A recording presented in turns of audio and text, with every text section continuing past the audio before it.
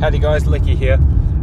Today I'd like to speak to you about routines, a bit of an update on what we've been currently doing.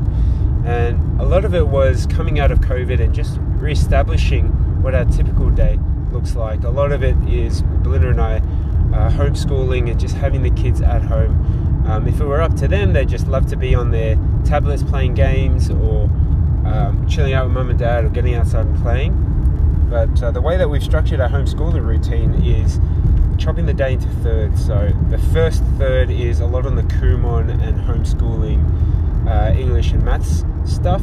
Then the second third, then there's a break for half an hour. Then there's the second third where we focus on a bit more creative work to that same topic. And then the final third's a bit more outdoorsy and, you know, trying to be a bit more flexible with the whole structure of a typical day. One thing, speaking with my daughter this morning, Emelina, is found challenging. She's really missing her friends and having that engagement or involvement with her peer group, and we're really cognizant of that. Throughout the week she has Kumon physically at a face-to-face location in Sunbury in a hall, and then she has gymnastics on a Tuesday.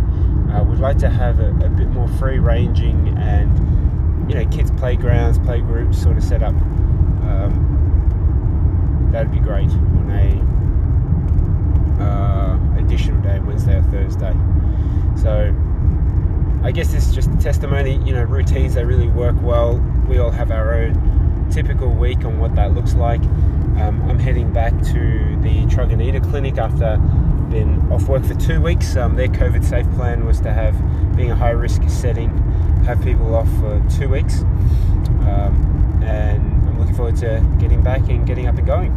Today's the 2nd of May 2022. It's a brilliant sunny day. We're heading into the second month of March, April, May. This is the last month of autumn with the deciduous trees and the leaves falling.